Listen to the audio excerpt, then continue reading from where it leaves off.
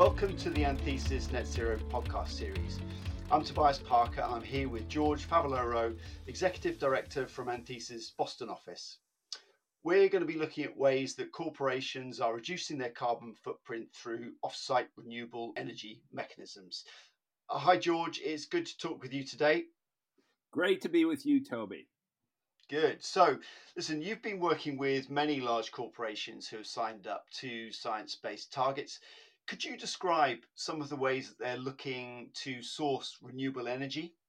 So, corporations have a number of different alternative ways to participate in the renewable energy market. One of the prime ways is to explore what the options might be for bringing renewable energy onto their site. So, for example, a retailing operation could put solar panels on its roof. Another way is you could buy renewable energy from your utility, and that's often referred to as a green tariff. Another way is you could buy renewable energy credits. You're buying the credits from renewable projects that are somewhere else usually within your national boundary. And then the last way is a virtual power purchase agreement, often referred to as a VPPA. And in that case, you're signing a contract that allows you to help bring new renewable energy onto the grid. And you're playing a meaningful role in that kind of scenario. So among those four, they all have different pros and cons. And in the U.S., we've had quite the last one, the virtual power purchase agreements, have really been the ones that most of the big companies have focused on, and it's had quite a substantial impact on our renewables marketplace. So that sounds pretty good in terms of being able to be linked specifically to a renewable project that probably wouldn't have happened unless you'd signed up to the virtual power purchase agreement. And it sounds like it's better in some ways than, I guess, just getting a standard green tariff off the shelf.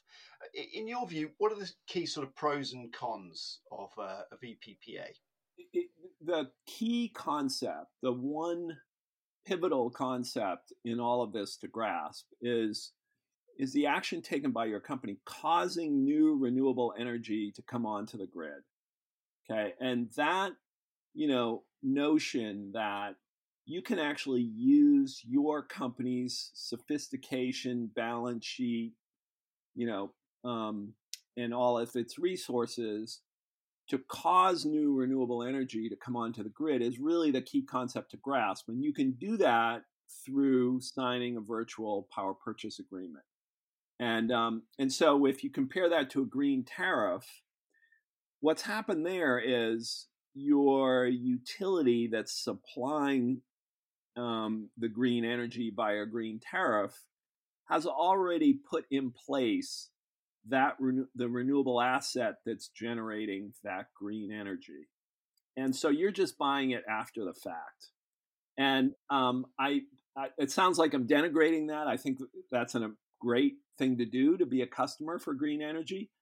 But there's a pretty strong argument that it's, one step better, or maybe even two steps better, to have played a significant role in bringing new renewable energy onto the grid. And, we face a very daunting challenge to transition our energy system to renewables.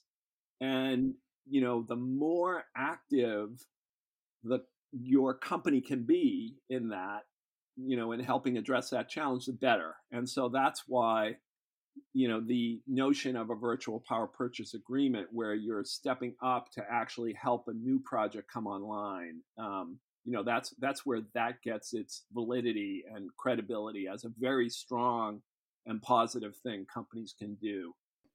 And so it sounds as though it's releasing more money for investment into renewables. It's probably encouraging more players to come into the market. And so it sounds like it's a big market development.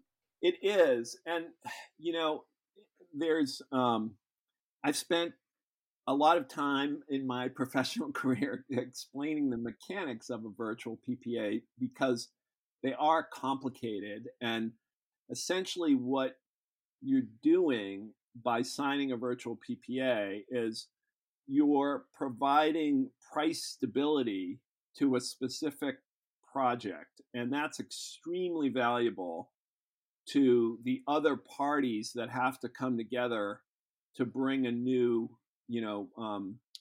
wind farm or new solar array onto the grid. So you have, renewables developers and you have renewable investors, and they're all playing their role. But one role a corporation can play is to essentially firm up the price from that project so that the investor can have confidence that it's going to produce the cash flows that they need, and that lets the developer move forward with the projects. So that's what you're doing, and it's like you're at the table with these other players who are putting down their capital and using all their expertise as renewables developers to bring new wind farms or solar arrays onto the grid. And, you're in there enabling them to do their work. And are there instances where they work well? And I suppose also as important, are there instances where it's maybe not the right mechanism? Yeah. So, process of signing a virtual PPA involves, working through. You would work with broker and the developer and so on to configure a contract that you're comfortable with, and usually that involves quite a bit of work to get your finance organization, your accounting organization, your legal organization to understand the transaction and to get comfortable with the risks and benefits of signing a virtual PPA. And so I say all that because the con is, you have to be sophisticated. You have to be a credit-worthy buyer, and then or a signator of the contract. And it takes time and effort, and focus by your organization. And if you don't do that, well, you could commit the organization to a long-term contract that has more risk than what is prudent for you to be taking on. And in fact, when VPPAs first were emerging in the U.S., there were a number of contracts that went upside down and ended up costing the corporations money.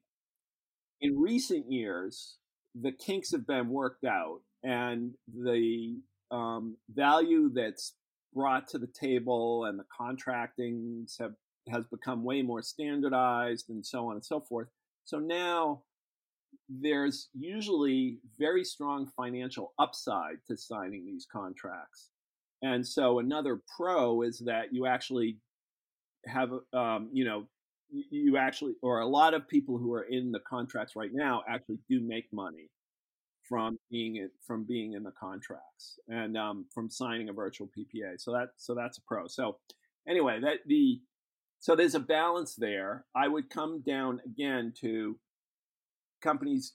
It is a complex contract. It does take a certain amount of sophistication. You are using your company's balance sheet, because you have to be a credit-worthy counterparty.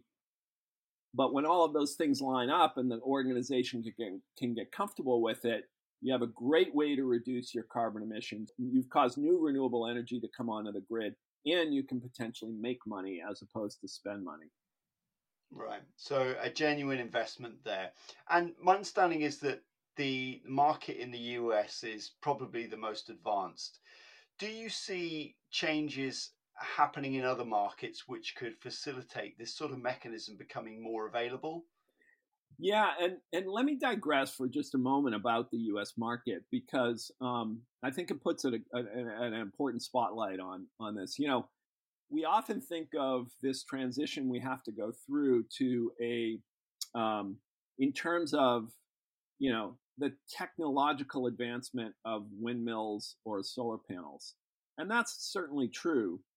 But the U.S. virtual PPA market is really a story of financial innovation and using a whole series of problem solving techniques, one on top of another, in the accounting area, in the finance area, in the renewables development area, where all of a sudden you have this contract that actually unlocked many gigawatts of sustainable energy. And it's quite remarkable, that kind of innovation takes place and that kind of problem solving takes place. And I think it's a real credit to the financial and legal sector that we're now in a place in the US where these contracts are very standard and they're having a huge impact on the market. The reason why I digress in that way is that, I do believe this is going to, these innovations that I was referring to, they're very transferable. And I think that as, there's just a lot of standard ways to assess the risks, to develop the contracts, to address the risks, and get all the parties comfortable to move forward with this kind of contract. And so I think there's a very good chance that this will happen around the world, both, Europe, Asia, and wherever else. And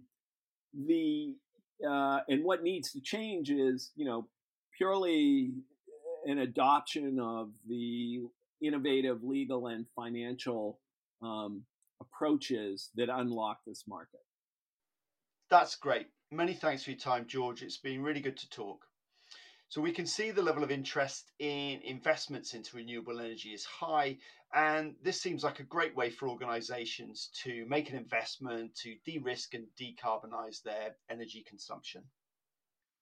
Well, it's been a pleasure to talk about it with you today. As you can tell, I am a strong proponent of companies exploring virtual power purchase agreements and seeing if they make sense for them, because it is a really powerful way to meaningfully participate in this transition that we have to drive to a cleaner, renewable energy grid.